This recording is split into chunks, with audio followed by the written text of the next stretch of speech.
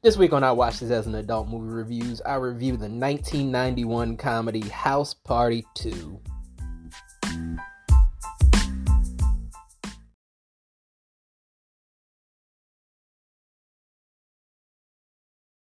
Brothers, I can hunt a boat's face! I want to thank all of you for making it possible for me to go to college. I won't let you down. Your tuition check bounced. My tuition check bounced? Wake up, wake up, wake up! Get out of my room. Yo, without even hearing my plan. Side! A house party. House party? The mother of house parties, man. A pajama jammy jam. All proceeds going to the Christopher Robinson Scholarship Fund. Yo, what up, Black? What's going on, man? Name's Jamal. Do me a favor. What? Talk white. Love the rap. Everybody know about this part, but the three of you. I know, Grandma. What up with that? Oh, baby. Baby! I want to move. What up with that? You look good. Kid and Play, Full Force, Tisha Campbell, Iman, Queen Latifah, and Martin Lawrence. It's the slamminest party ever. House Party 2.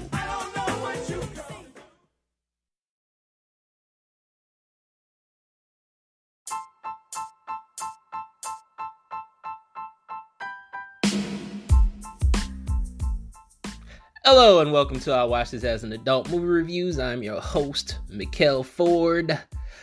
We just gonna get right into this movie, House Party 2 from 1991. Let's get to the technical. This movie was directed by Doug McHenry and George Jackson, written by Daryl Nickens and Rusty Kindiff, sorry.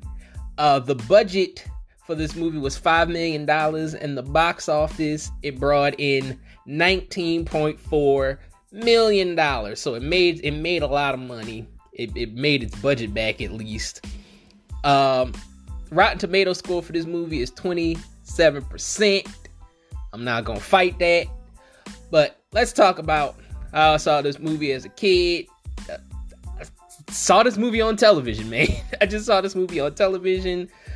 I don't really have a special story about this movie. Like, I didn't lose my virginity to House Party 2 or something crazy like that. You know, it's just basically I just saw the movie on television. I think I saw like an edited version of the movie, and then I went back and watched the unedited version on like cable, because I think I saw this movie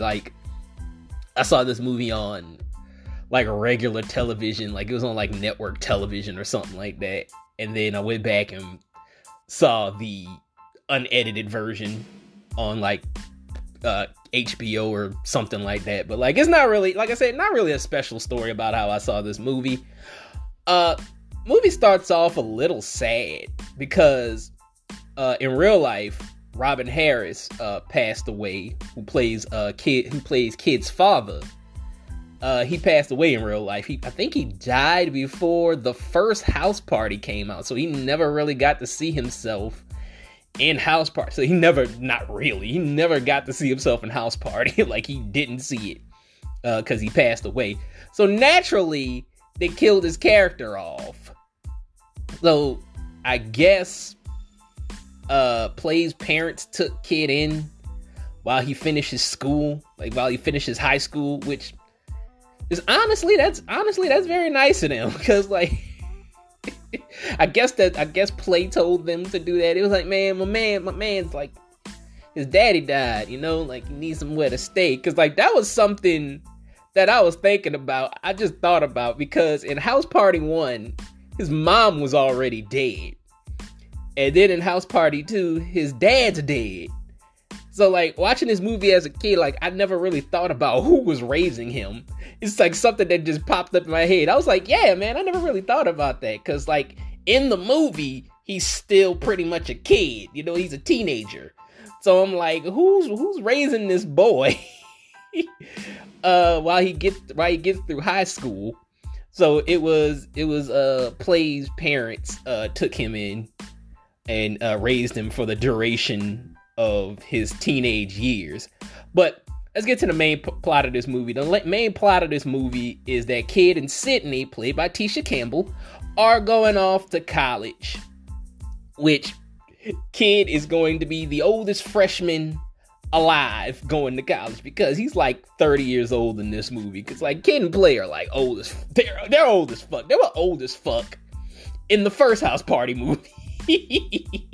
They were like 26. They were like 26, 27 years old or something like that, playing goddamn teenagers, and it's just jarring. You know, it's very jarring because you know how old they are. You know how old they are. And it's just like, these old motherfuckers ain't in high school, and they got Martin Lawrence hanging out with them. Like, he's even older, he looks even older. Like, the whole movie, if you've seen the first House Party, I ain't got to reiterate that shit. But yeah, he's gonna be like a 30-year-old freshman in college, in this movie. This movie also has a villain, a fake talent agent named Sheila, which is played by the model Iman. She wants to sign Kid and she wants to quote unquote sign Kid and Play to a record deal so that she can produce an album for them. We'll talk more about her a little bit later. Kid going to college kind of creates a rift between him and Play, so we got that going on. Play feels like Kid going to college is going to break up the rap group, but Kid is like, I made a promise to my dad before he died. I told him I was going to go to college, and that's what I'm going to do. So there's tension between the two of them right now. But anyway, Kid gets to college and he meets his roommate, which is this white kid named Jamal, who is a militant. He's a militant white kid with like dreads, and he offers him bean pies and all types of shit. And I believe this actor is a rapper too. I know he's a rapper. His rap name slips my mind at this moment, but I believe he's a white rapper. And this is like pre-Eminem, so he wasn't getting any props as a rapper. Like, this is pre-Eminem, post Vanilla Ice. I want to say post, but this is 91. I think Ice Baby just came out, maybe, at this point. Or we just getting over Ice Baby, and we find out like that Vanilla Ice is like a fraud and he ain't what he said he was and all this shit.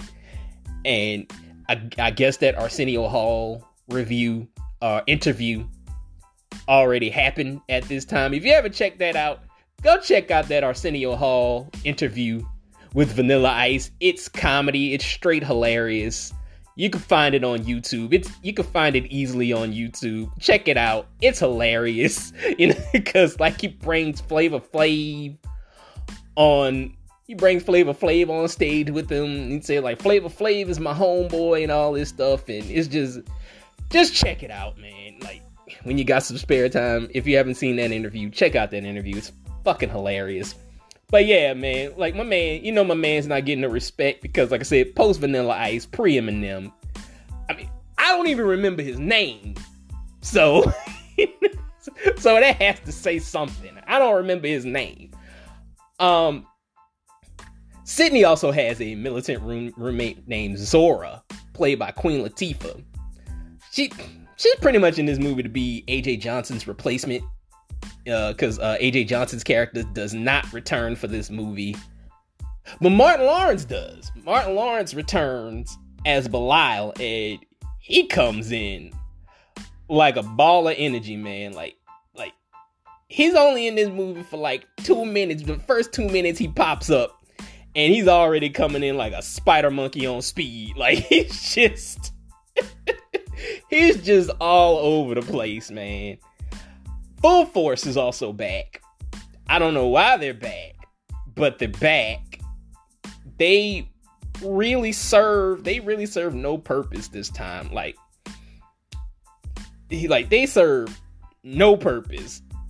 because like the first movie, I understand like they were bullies, they were like beating up Kid and Play, you know, like the whole rest of the movie of the first house party, they're like running around trying to chase Kid, trying to murder Kid and Play. Like they were murderers. Like they in the first movie, like they were like going a bit too far. If you've seen my first house party review, go check out the original house party review. I already did a review on the original house party. You could find out how I feel about that from there.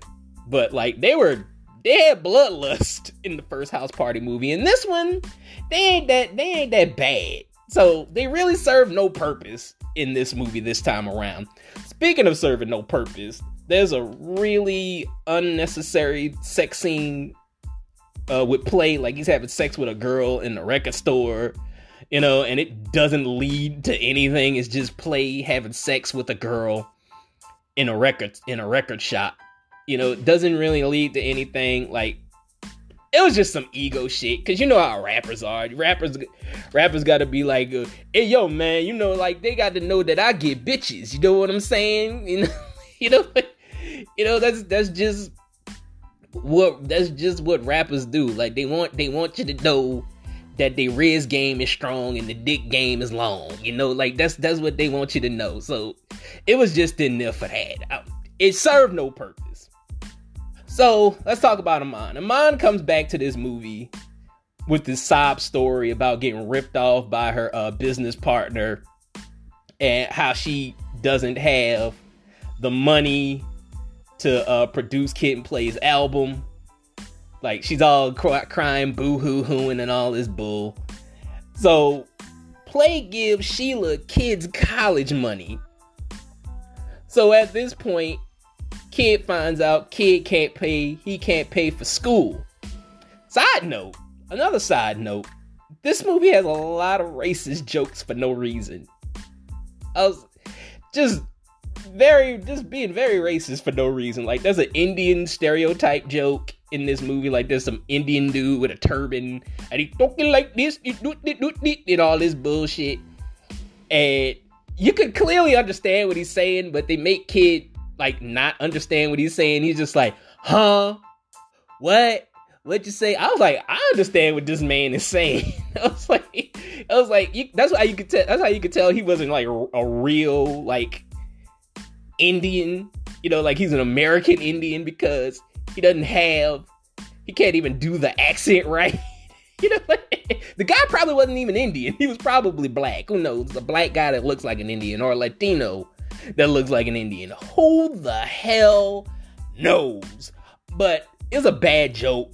Kid also makes fun of an Asian girl who's a potential love interest of his, by the way, like talking about, oh, you going back home to Japan? And she's like, I'm not from Japan, I'm from Texas. But she makes a joke about him, which is not cool either. She was like, you going back to Africa or something? She said some shit like that. And I was like, and then they try to plant a seed that these two are gonna get together, and like nothing comes of it. Like there's nothing, like they have no chemistry whatsoever with each other. They just had this moment, and they got like a moment towards the end of the movie where it looks like they about to get together, but nothing happens. Like it's something that I probably thought was funny when I was a kid, but I don't find it funny now. Kid finds out that Play tricked his check off to Iman or Sheila. Let's call her by her real name. Let's call her character's name, Sheila. Finds out that he tricks his check off to Sheila. They find out that Sheila is a fraud and she ran off with the money. They try to bring back, at this point, like they try to bring back this joke that happened in House Party 1 of the cops. Like the cops are back from House Party. Well, one of the cops is back from House Party 1, and he's got like a black partner. And like his black partner is pretty much, you know, like one of them cops, you know, what Ice Cube said, black cop showing out for the white cop, you know. He's pretty much that. He's the black cop showing out for the white cop. They try to bring that joke back. It's not funny. It's not funny at all. We also get this half-ass story of Kid and Sydney breaking up. which is not earned, by the way, because Sydney is barely in this movie. Like, she really gets the shaft in this movie. Tisha Campbell's character really gets the shaft in this movie. Like, she really has nothing to do other than to be Kid's girlfriend. When she's not Kid's girlfriend, she's pretty much fucking useless. Like, there's nothing for her to do, like, except hang out with Queen Latifah. Like, her and Queen Latifah have a couple scenes together, but like, it's just like, and then it looks like she's going through like this identity crisis or something like that. But it's like, she really has nothing to do. I'm just gonna keep it at that. She has nothing to do. We also have this character in here named Miles, who's he's like the financial aid guy, and like, he's basically like a code switcher. He does code switching a lot, where like, when he's talking to black people, he's like, yo, my brother, what's up, man? What's up? What's going on, my man? And he's doing all that stuff. But when a white person comes around and somebody of esteem, he's just like, oh, hello, sir. How are you today? He turns into goddamn Mr. Belvedere. And he's like, well, this is an auspicious day today, sir. How are you today? You just But when he's around a black person, he's just like, man, you know what, man? Fuck that cracker, man. He don't know what it's like to be black, code switching like a motherfucker. But he's also played by the black guy from Stargate, by the way. He's also played by the black guy from Stargate, which I was like, I didn't recognize him with hair. I looked up the cast. I had to look up the cast and realize that was him. I was like, yo, man, that's the black dude from Stargate. I didn't know that was him the whole time, because I used to watch Stargate, the TV show. I used to watch the Stargate television show. I know, I'm a fucking nerd, I know. But I used to watch the Stargate television show, and this whole time I didn't recognize that. I was like, hey, that's the guy from House Party 2. And now I'm just like, hey, he's the guy from Stargate. But yeah, man, didn't recognize that was him. He had hair, and Stargate doesn't have any hair. He's bald in Stargate. He also starts pushing up on Sydney, and Kid don't like that. Even though he was the one that broke up with her. I don't understand that. This movie kind of falls apart after that. Like, it's just a bunch of sight gags and goofy shit. They even try to go back to old jokes from the first movie. Like I said, the cop joke, like the cops pulling Kid and Play in Full Force, because Full Force is there too, like pulling them over. They go back to Full Force. They do a little bit of Full Force beating up on Kid, but it doesn't go anywhere. All these jokes fall flat. Like, they're not funny. They even break the fourth wall for one of the jokes, and I'm like, oh man, like, y'all should break the fourth wall and realize how bad this goddamn joke is. Like, none of these jokes are funny. They're not funny.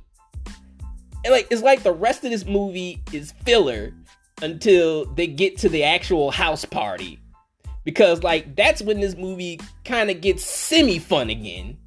Like, it gets fun a little bit. I get a little bit of the original house party aura when they get to the actual house party. Like, about like a good like 15 minutes of the house party and House Party 2. I'm like, okay, this gives me that feeling that I felt when I saw the original house party. But the rest of this movie is dry and dull. It feels like I'm watching a bad episode of Different World. That's what it feels like. It feels like I'm watching a long, drawn out episode of A Different World. Martin Lawrence is the high part of this movie. He's the high part of this movie. He's the best part of this movie. He's the only thing that got me through this movie, because he's hilarious. Every time he's on screen, I laughed. Every time he said something, I laughed. Other than that, like, the rest of this movie is just not the deal, man. Like, it's so disjointed.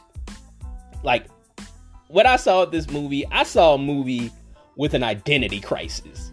Like, this movie did not know, it didn't know what it wanted to be. It just didn't know. Like, is it a raunchy sex comedy? Is it a black college message movie? Or is it a sequel to House Party? Because it didn't know what to pick. They just needed to pick one. Do you want to be a sequel to House Party? Do you want to be a movie about HBCUs?